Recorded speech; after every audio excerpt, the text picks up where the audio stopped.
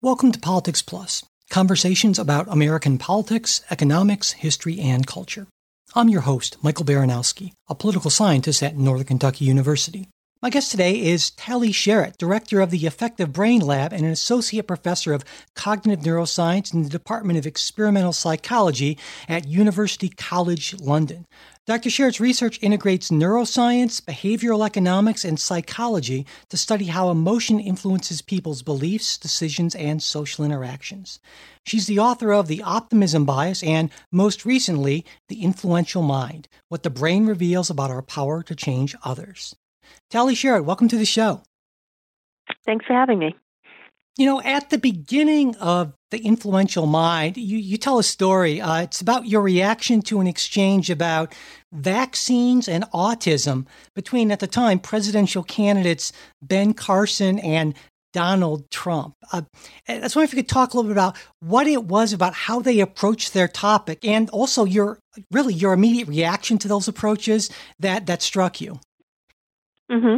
Yeah, so that's really an anecdote that really clearly illustrates one of the main themes of the recent book, The Influential Mind, which is this kind of tension between data and facts and then emotion on the other hand. Sometimes they go together and sometimes they don't. So, yes, I tell the story of me being in my living room watching the presidential debate, the Republican presidential debate between, and at the time, when I was watching, on one hand there was Dr. Ben Carson, and on the other hand was Donald Trump, the now president.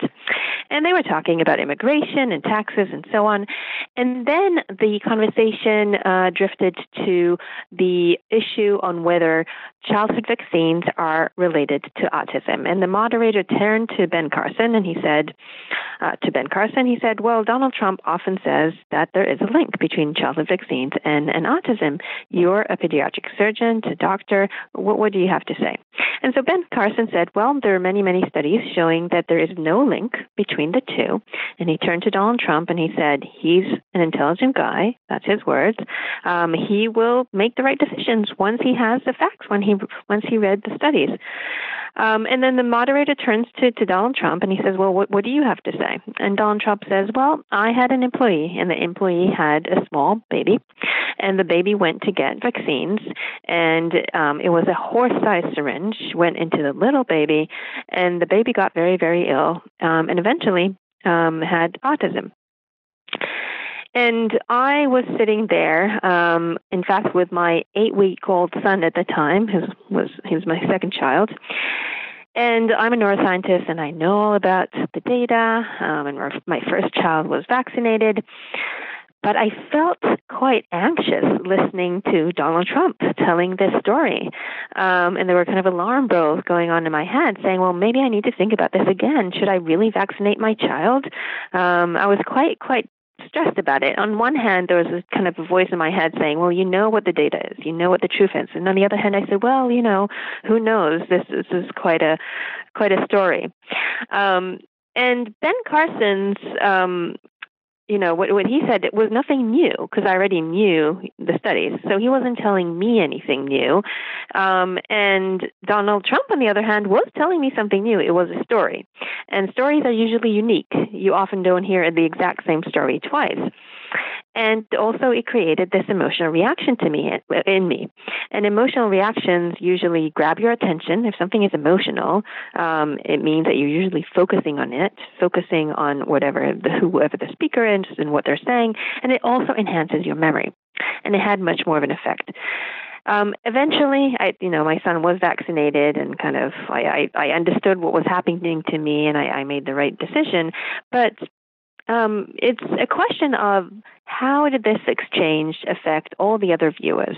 And many viewers who perhaps don't know the studies as well and perhaps didn't make decisions about, didn't have other kids that they already made the decision on. Were they influenced by Ben Carson or were they influenced by Donald Trump? And could it be that Ben Carson could have done a better job at conveying his truth? And I think one of the problems with Ben Carson's approach was that it's especially problematic to just give dry facts and figures when you're trying to convince someone with a different opinion. so, if Ben Carson is trying to convince anyone who's already thinking, well, I think there is a relationship between autism and vaccines, and he's just saying, well, there's many studies showing that there isn't, what we know from many studies is also that that doesn't work very well. If you just give the facts and the figures, it doesn't work on its own, because what people tend to do quite quickly, they tend to rationalize away those figures and facts in the science. They find reasons of why what you're telling is not quite right and is not maybe relevant, and they bring to mind their own evidence for what they already believe to be true. So that's kind of the first story from the book, and it highlights a lot of different issues in trying to change people's beliefs and convincing them about what's right, from facts and figures to emotions to stories, to how our brain reacts to all that information. Yeah, because when I guess I would have reacted. Well, I don't know how I would have reacted because I didn't have an 8-week-old at the time, but I'm the sort of person, I think, who maybe tends to be a little more interested in the facts and the figures and data. And maybe it's just me, but I think sometimes when I try to persuade other people, I often find myself defaulting to doing it in terms of what would persuade me, if that makes any sense. And I'm guessing maybe that's not the best strategy, right? Well, I think Ben Carson was doing exactly the same thing. He's a doctor and he's a scientist, and so he was conveying the information as a way that would convince him, right? That he believed will be convincing for him, which is facts and figures. And here's the thing about numbers and facts and figures is it's very, very important for uncovering the truth, right? I'm a scientist. This is what I do. I collect data, and then I try to uncover the truth, and that's the way to uncover the truth. But on its own, it's not enough to change beliefs of people who already hold strong beliefs that are different. If what you're trying to do is you're trying to convince someone who doesn't really have a strong belief the other way, they have a very similar worldview as you do, then it could work quite well. But when you're trying to convince someone who has a strong belief in the other direction, that's where you have the challenge. And the other challenge in this case was that Ben Carson didn't have a lot of time, and he didn't have, right, PowerPoints and stuff. He had 2 minutes, or even less. And we know from Daniel Kahneman's work and his book, Thinking Fast and Slow, that it makes a difference if we have to kind of listen to information quickly and make a decision, or we have some time. When we have to make judgments fast, then our emotion has more of an effect. Our instinct has more of an effect. Our heuristics have more of an effect. When you have a bit more time to consider the evidence, then in some cases, your kind of what so-called rational thinking may have more of a weight. Now, there are some studies, if I understand this correctly, that say that if I'm trying to convince somebody, convince them out of a view, I guess you could say, and I carefully present my facts and figures and so forth, I might not only not convince them, even if I have good data, this might actually boomerang on me, and they can end up with even more certain or be even more certain about their own position, which seems bizarre to me. Could you explain that a little bit? Yeah, so that's called the backfire effect, and that happens sometimes. And there's a famous study, from quite a while now, where they brought people in and they asked them about their opinions about capital punishment. And then they gave them one of two studies. One study was suggesting that it is a good solution for different reasons, maybe saving money in prisons and so on, and another study suggesting that it's not a good solution for whatever reasons. And they had to read one of these studies that was assigned to them, one of these papers, and then they had to, again, convey their opinion on the matter. And what they found is that quite a few people actually became stronger in their prior opinion. They felt more confident in their prior opinion, even if the study that they were just reading went against their initial position. And the reason is that while reading this study, they came up with new reasons why their initial position was correct, reasons that they didn't think about before. And partly this is because they had to defend their own opinion. So they came in with an opinion, then someone comes in with some reasons why you're wrong, and then you kind of automatically try to defend it. Even if it's in your mind, you try to defend your initial opinion, coming up with new reasons of why you're right and, this study is wrong, things that you haven't thought about before. And it turns out that this tendency, which is a sort of confirmation bias, is actually, if anything, more prevalent in people who are high on math and analytical skills. So a beautiful study from Don Kahan at Yale showed exactly that. What he did is he took 1,000 Americans and he gave them math tests. And based on this math test, he divided them into those with high math and analytical abilities and those with low math and analytical abilities. And then he gave them two sets of data. The first set of data, he said, is looking at whether skin treatment is helping skin rash. And he asked everyone, please look at the data, analyze the data, and tell me whether this new treatment is working. So people did that, and not surprisingly, those with better math and analytical skills did better. Then he gave them another set of data, and this set of data, they said, is looking whether gun control laws are reducing crime. So please look at the data, analyze the data, and tell me whether gun control is reducing crime. Now, the difference here is that people had very strong opinions about gun control. Some people were for and some people were against. And these opinions interfered with their ability to analyze the data in an objective manner. And in fact, those with better math and analytical skills, relatively speaking, did worse because they were using their skills not necessarily to find the truth, but to find fault with the data that they weren't happy with. So this kind of idea that these type of biases and the fact, and people who don't listen to facts and figures are the least intelligent, that's not true at all. You can see that, in most people.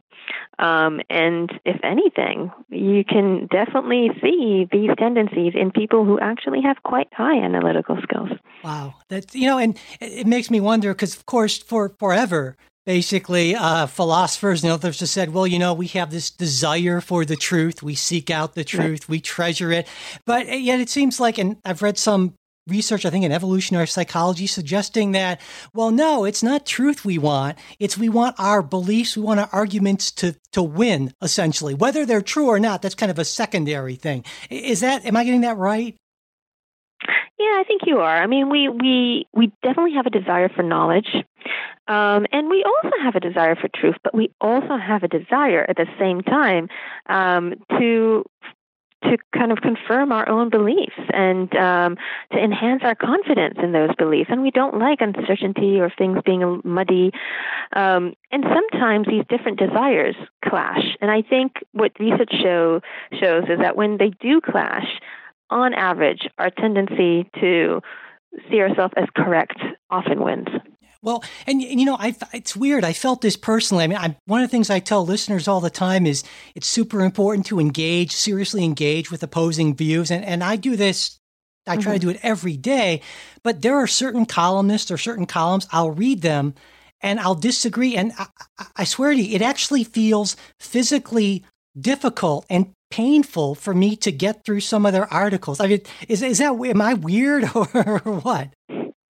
No, because it elicits emotions, right? You read those different views, and it can be anything from politics to scientific theories to things, ideas about gender and about parenting and everything, really. And you read these different views, and it creates emotions. For some people, it's anger, right? Or maybe it's this kind of anxiety and stress, which probably is a better reaction because you're thinking, well, maybe I'm wrong. So that's the start, right? And perhaps fear. And, there's all of these different emotions that arise because beliefs and emotions, they go together. You can't really separate them. And so this idea that we can evaluate data and we can evaluate the truth without it being connected to some kind of motivation and feeling in itself is probably something that we want to be true, but it's not true. Yeah. Well, when I listen to, what passes for political discourse these days, it seems like when people are trying to make a point or argue with another side, it seems like they automatically start by focusing on and accentuating their differences rather than sort of saying, well, okay, what do we share in common and what are our shared goals and so forth? I'm wondering, is there a good reason for this? Why people do this? Why they do that? Well, I think they do it because it is what's salient, right? When I'm kind of thinking, when I'm reading your view, it kind of pops to me that what we disagree about this issue. Right. And I focus less on what we have in common because maybe it's obvious, right? We're both humans. We both have basic desires that are the same, and that's kind of obvious, and I don't need to focus on it. But when you interact with people, you usually, if someone is very different from you in some kind of respect, that is kind of highlighted in your mind. And you're absolutely true. You're absolutely right that it is important to always engage by starting with the notion of what actually do we have in common, rather than what do we have that is different. And if we start with that notion, we will be more likely, in fact, to convince people.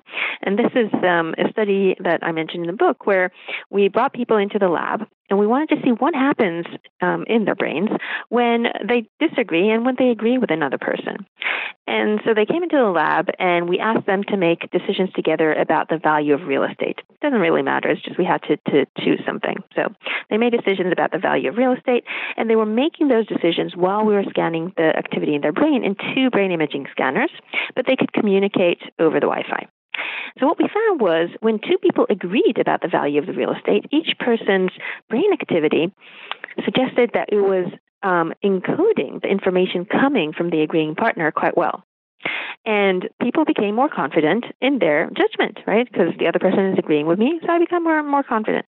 But when 2 people disagreed, it looked like the brain, metaphorically speaking, was shutting down and wasn't encoding the information coming from the disagreeing partner.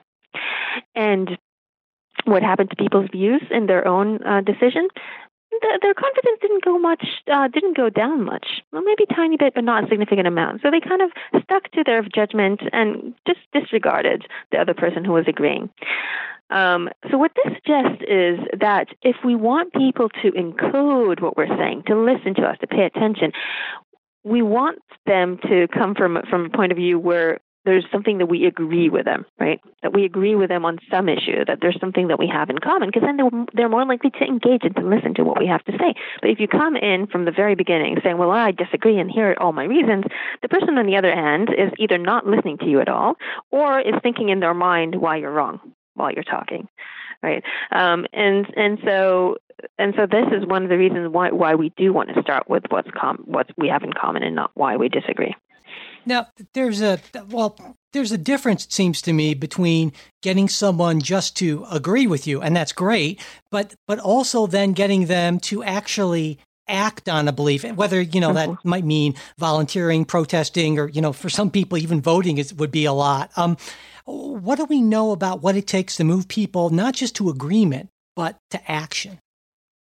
Yeah. And I mean, I think that the point from what I just said before is not just to get people to agree, it's just to get them first to listen and to kind of deeply think about what you're saying.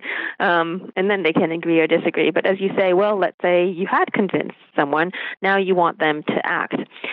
So yeah, that's a very good question, and it's a bit of a complex question. There is research in neuroscience that suggests that action is very much related to anticipation of something rewarding, while inaction is related to anticipation of punishment. So let me explain. If you want to get people to act, usually what you do is either you promise them carrots of a sort, right? Some kind of reward. Things like, oh, if you go to the gym, you will get healthier. Or if you vote for me, you're going to make your life better and the country better, right? That's kind of a common thing in politics. Or you can highlight the possible punishments, right? The sticks. So you could say, well, if you don't go to the gym, you'll become fat. Or if you don't go out and vote, well, your voice is not going to be heard. And your life, the country may not be going in the right direction. So it's usually either carrots or sticks. And the question is, when do you want to use carrots and when do you want to use sticks? And as I said, there's some research that suggests that, well, we know that the way the brain works is that when we anticipate something good, a go signal is activated in reward regions in the brain, deep in the brain. And that signal then goes up to our motor regions and makes action more likely. And the reason this is that in order to get the good stuff in life, whether it's a chocolate cake or love or promotion, we usually need to act. We need to move forward. We need to do something. And so our brain has evolved in that kind of environment where expecting something good is related to action. However, to avoid the bad stuff in life, whether it's poison or deep waters or untrustworthy people, we often, not always, but often we need not to do anything. We need to stay away, just sit there and not act, right, to avoid. And so our brain has evolved in that kind of environment, and when we anticipate something bad, a no-go signal is activated deep in our brain in reward regions, and it goes up to our motor system and inhibits action. That doesn't mean that we can't overcome this and take an action even in order to avoid something bad, but that's the initial trigger. So we expect something bad and we actually freeze. The first reaction is often to freeze. And so what this suggests is that if you want someone to do something, if you want them to go out and act and vote, then often rewards, promising, well, it's going to make our country better or your life better, is the way to go. But if you want someone not to do something, to stay at home, for example, and not to vote, perhaps threatening with something negative is the right approach. But as I said, it's a little bit complex. Behavior is not like physics. Sure. It's not gravity. It's not black and white. It's gray. And there's a lot of factors influencing our behavior and determining the action at the end. And another factor that matters is what kind of mental state are we already in. So our very recent research, which is described in the book as well, is that when you are under stress, you're actually more likely to encode negative information. But when you're relaxed, you're more likely to encode positive information. So my first book, The Optimism Bias, talks a lot about the fact that people are overly optimistic. They underestimate the risks out there, and they're less likely to take in negative information and warnings, and more likely to listen to good information that promises good stuff. But that is not true when you're stressed. When you stress, what we find is that immediately people start to focus on the negative information, and they're hyper-vigilant to any kind of bad news. We did this in the lab where we brought people in, and we told them that they're going to have to give a speech, on a surprise topic in front of all the other people, and we're going to judge them, we're going to videotape it, and we're going to put it on YouTube, and they become really, really stressed. Yeah.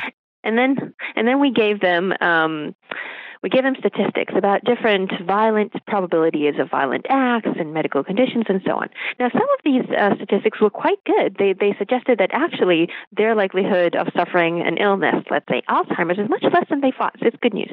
And some of these statistics were bad news. They were suggesting that some bad things are more likely to happen than they thought, like cancer or car accidents, for example. And then we looked what happened to their beliefs. We asked them to estimate their own likelihood of having all these experiences given the information that we gave them. Now, when they were not stressed, before the stress manipulation, they learned more from good news and bad news. But after the stress manipulation, their ability to learn from bad news went up, and it just became better. So if you think about it, this is probably what happens after public stressful events. So for example, after market collapse or terrorist attacks, even if a terrorist attack is halfway around the world, people get very, very stressed. And this stress automatically makes them attend to negative information in the media. They take in that information, which makes them much more pessimistic, right? And more likely to kind of focus on how things can get worse. So if you're in a situation where people are already stressed, then it is, and that goes back to the Donald Trump example that we had in the beginning, where he was talking to, if he was talking to me as a parent with an 8-week-old child, I was already stressed. So this kind of hearing how the possibility of my child getting ill, it's bad news, and it's something I was attending to because I was under mental stress already, right? So if people are already under stress, then some negative messages can be attended to quite well. And then it seems to me relates to a pretty significant stressor you talk about in the book called, about losing control. I mean, and when you wrote about that, what I immediately thought of was President Trump and Make America Great Again. And it seemed like that was a message that really resonated with older white conservative males. I mean, and of course, that's a group that's been in charge of everything just about forever, but that's changing a little bit now. And it's pretty clear that that's a group that's feeling sort of stressed. And so I guess that would kind of be all part of a piece from what you're saying then. Absolutely. I think the need to take back control was probably a factor both with the elections here and Brexit in the UK, where people felt, of a certain populations felt that they had to take back control and change something, right? And a way to do that is to vote for the less likely candidate or for the less likely view, Brexit in the UK. And by doing that, I think people felt that they gained some control. Absolutely. And we know that control is one of the most important factors in determining our action, in determining our well-being. When we feel we have control, when we feel we have agency, we tend to be healthier. We tend to be mentally and physically healthier. And it's actually coded in the brain as a reward in and of itself. Control and agency is coded as a reward. And we like to make choices partially because it gives us a sense of control and a sense of choice. And that is certainly something that plays a factor in politics. Any kind of message that gives agency back to the people. So it sounds like if you want to run a really good negative campaign, first you get people really scared, make them feel like things are crazy and out of control, and then launch a bunch of negative attacks against your opponent, and that might actually be somewhat effective. Yes, perhaps. But I do think also that, it is true that, first of all, at the time that Donald Trump was rising, it was a time of stress for many reasons. There was terrorist attacks and other things, but in some ways, his message was an optimistic one to the people who believed in it. Right? His message is "Make America Great Again." So it's actually a suggestion that yes, you can make a difference, and you can make a difference to the better. And it's not, people always say it's a fear campaign, and then there's definitely some truth in that, but it was also suggesting what the solution is, right? And suggesting that there's a solution that will make things better. So in some ways it was optimistic, and there's many studies showing that political campaigns that have kind of an optimistic message to them are usually quite powerful. Well, most campaigns have an optimistic message. It's not unusual, of course. No, that's really interesting that you mentioned that, because I'd never thought about Donald Trump's campaign message as optimistic in that sense, but I guess that's probably because I'm coming from a point of view where a lot of the changes in society are happening. Those are things that I've been cheering on. And so that's interesting how my own pre-existing bias sort of influenced how I saw his message. So I guess I'm somehow not immune to this sort of thing. One thing I wanted to ask you about, you had a couple of great headers in the book. At one point you say, some information is like sex and plum pie. So you absolutely need to explain that to people. Yeah, so one thing that I'm extremely interested in is, why do people want information? Why are they seeking information? How are they making decisions? What it is that they want to know, and what it is that they don't want to know as well. Because a lot of information that we seek out every day, whether it's on social media or just websites, it's not necessarily super useful for us. We just do it because it's knowledge. And people study a lot of things for knowledge per se. And this is kind of, for neuroscientists, was a little bit of a puzzle. Why would people do that? And there's research, the first few studies came from research on monkeys. And what it showed is that monkeys want to get information, even if they can't use this information to do anything. For example, they wanted to know how much water they're going to get in a few hours. They just wanted to know in advance, even if they, in a few seconds, for example, even if they couldn't do anything with it. And what these researchers found is that the opportunity to gain knowledge was coded in the brain using the same algorithm and the same neural structures as primary rewards, which are things like water and food and sex. So the opportunity to gain knowledge is coded in the brain as if it is food, things that we need for survival. And if you think about it that way, well, it's not surprising that we try to gain knowledge, right? If our brain is treating knowledge as food and water, things that we need for survival, well, it's not surprising that we spend so much time trying to gain information and knowledge. But the interesting thing that after reading those studies in monkeys, the interesting thing that kind of came to me was, well, this is true. We want information a lot, but sometimes we don't want information. Sometimes we want to avoid information. A great example is medical tests. Oh, yeah.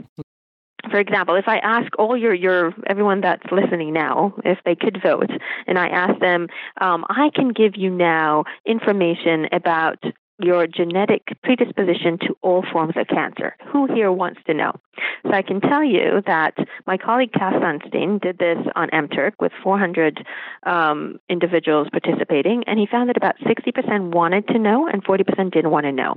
I have since done that many times when giving talks, and that number is usually correct. So a bit more than half say, yes, I want to know. And sometimes there are some groups where there was only one person who wanted to know whether they have a genetic disposition. But the point of this is that that's actually useful information, right? I mean, if I told someone that they have the BRCA gene that makes you vulnerable to breast cancer, well, there's something that you can do about it, right? But yet, just under half of the people actually don't want the information. They don't want to know. And this has actually been shown in an actual study where 349 women, they took samples and they actually looked at the genes and they said, well, we know whether you have the BRCA gene or not. Who here wants to know? And again, about 40% just refused to know. And so this brings to light another category of what determines whether you want to know or not, which is how is it going to affect you emotionally, right? The affective consequence. Because if I were to tell you that you have a gene that makes you predisposed to brain cancer, well, that's going to cause anxiety and fear, right? This is something that you want to avoid. If I were to tell you that your gene suggests that you have, you're resistant to all sorts of cancer, well, that would create positive affect. You'll feel good. This is something that you want to approach. And so one of the determinants of why we want information and what type of information is how is it going to make us feel. So we try to sometimes avoid information that we fear can have a negative effect on our psychological well-being, and we approach information that we think can make us feel good. There's a great study looking at when people log into their bank accounts to check on their stocks, and it shows that when the market is going up, people think, oh, I probably got lots of money now, and they log in a lot to their bank accounts to check. When the market is going down, they think, oh, I probably lost money, and actually they avoid checking. But this is true as long as negative information can reasonably be avoided. So when the market really collapsed, that's when people started logging on frantically, trying to do something about it.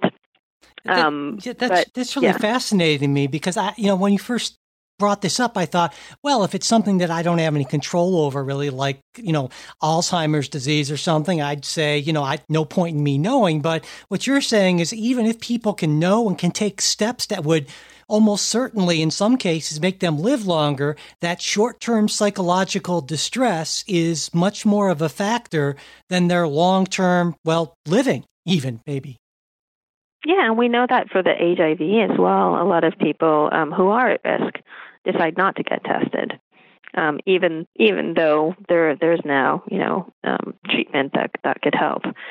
So that's a really important factor, and it comes into politics as well. I mean, sometimes we don't want to know what's going on in the world because we don't want to have the negative affect. I mean, I know when I grew up in Israel, and there people always, politics is major. It has been something that people talk about a lot, and it can create quite a lot of anxiety and stress. And actually, there was some kind of relief when I left to the U.S. many years ago to do my PhD to not know. So I actually, from some time, made sure not to log in and not to read the news in order to not know what's going on, because I didn't want, the anxiety and the stress. Of course, it's a bit different because I couldn't do anything about it, so it's not instrumental. But it was in order to manipulate my affective state.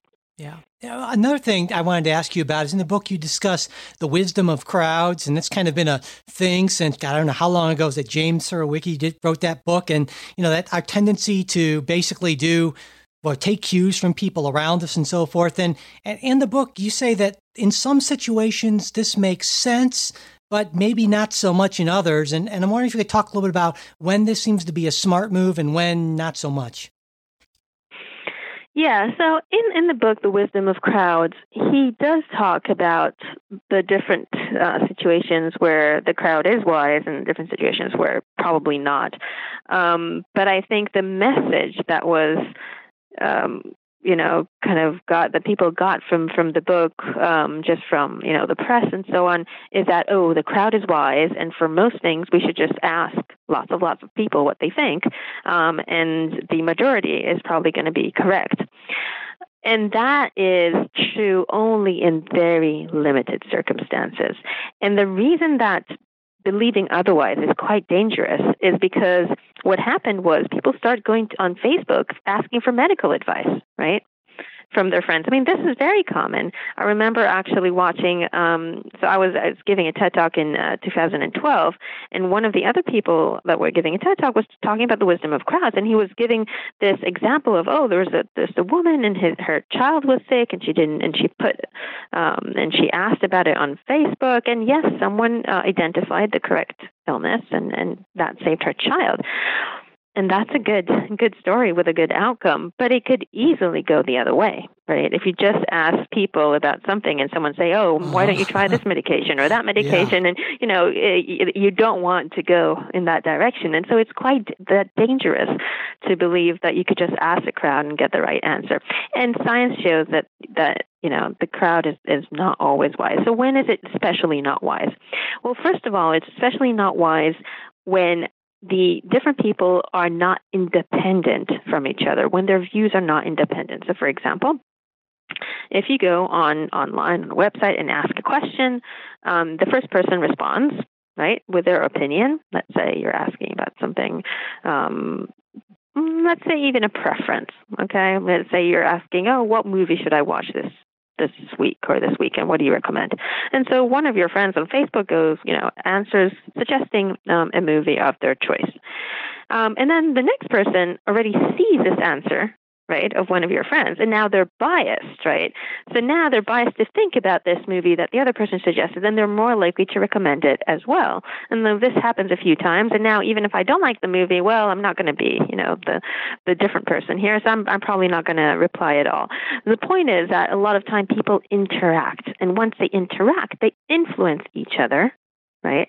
And so a certain view can be taken up by many people, not because necessarily that's their view, just because they were influenced by other people. And that's a definite case where the crowd is not necessarily wise.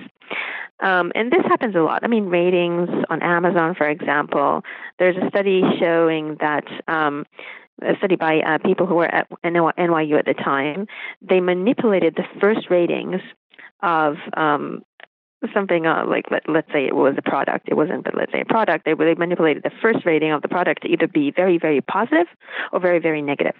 And then they looked at all the ratings that came after, and they found that if they put the first rating to be very positive, the average ratings after that would be 33% more positive than if they hadn't put that first rating to be positive. And if they put the first rating to be negative, the average ratings after that would be 25% more likely to be negative. So that's an example where the crowd can be not so wise. The other instance is when we are already biased. So there's there's some instances where humans are biased. This is how we make judgments, and decision making is biased in certain ways. So, for example, let's take my favorite example, which is optimism bias, where people tend to be overly optimistic about many things. So if you take a group of people and you ask them to predict, for example, how much the market will go up or something, it's likely that most people will be slightly optimistic. And then you take many of these people who are slightly optimistic, because that's how human nature is, and you put them together, you get a crowd that, on average, is quite optimistic. And so they're not necessarily giving you the correct answer, they're giving you a slightly biased answer. So if you don't have independence, and if you're asking a question by which people are naturally biased, then you have a real problem with the wisdom of crowds. Well, let me ask you about sort of the flip side of that. People who seem to be constitutionally contrarian. I'm sort of like this. Someone who zigs when everyone else is zagging, that sort of thing. I mean, do people, well, like me, I guess, have some sort of weird, unusual mental machinery that's kind of making us go look at what the crowd is saying and saying, "Oh, I don't want to do that." Mm-hmm. Yeah, no, I know exactly where you're coming from.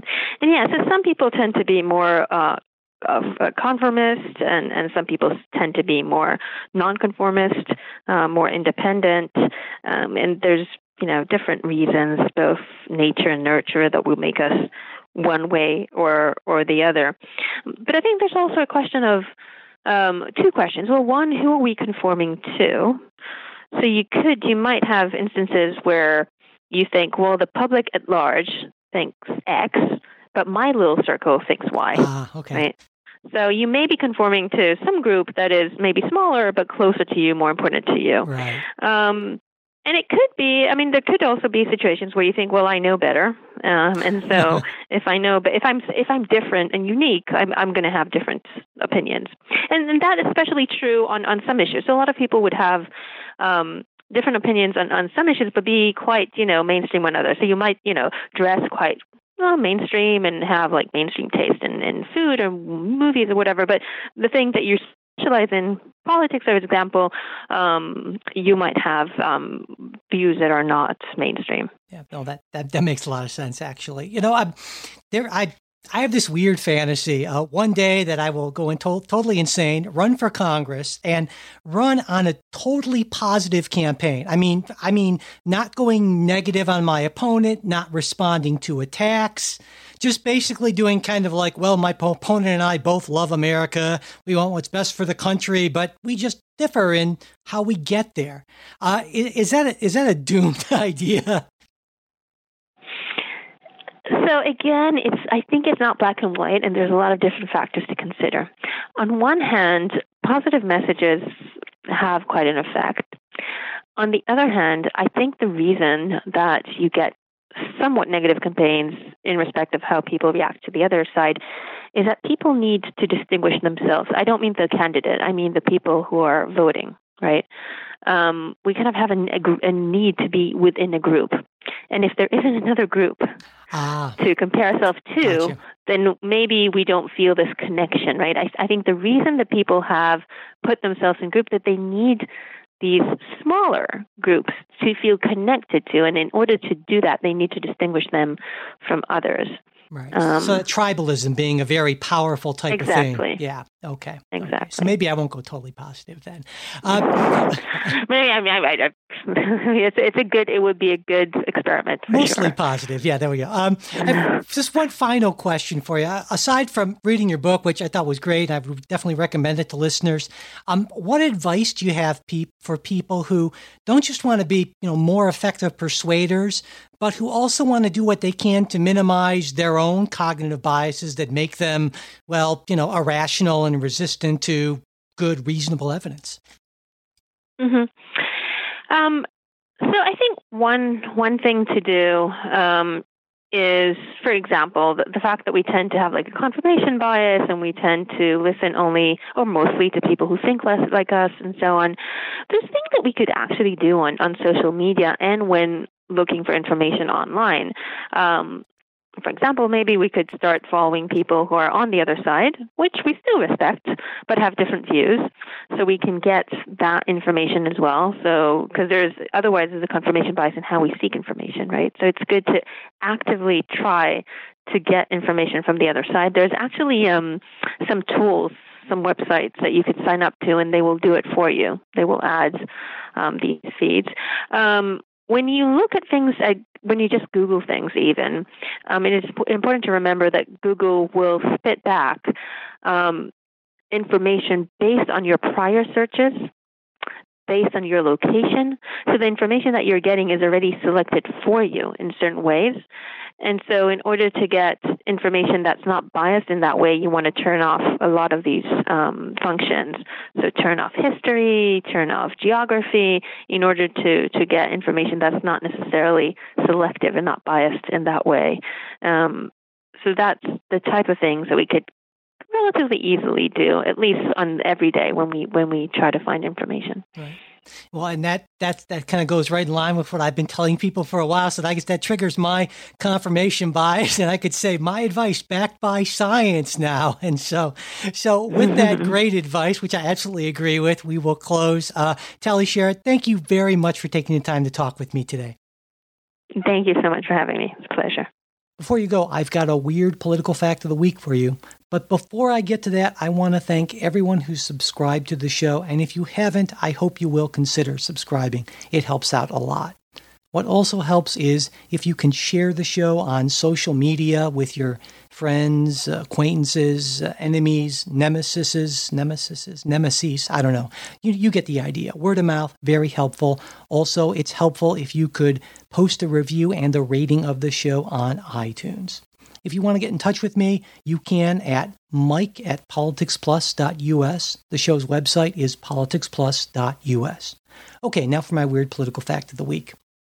Apparently, Abraham Lincoln was quite the wrestler. The story goes he was defeated only one time in around 300 matches. And not only was he a pretty good wrestler, I'd say 301's a impressive record, he also wasn't above talking a little smack in the ring. According to one biography, after he defeated an opponent one time, he looked out at the crowd and yelled, "I'm the big buck of this lick. If any of you want to try it, come on and wet your horns." Apparently, nobody took him up on that offer. I'll be back with a new interview next week. I hope you'll join me.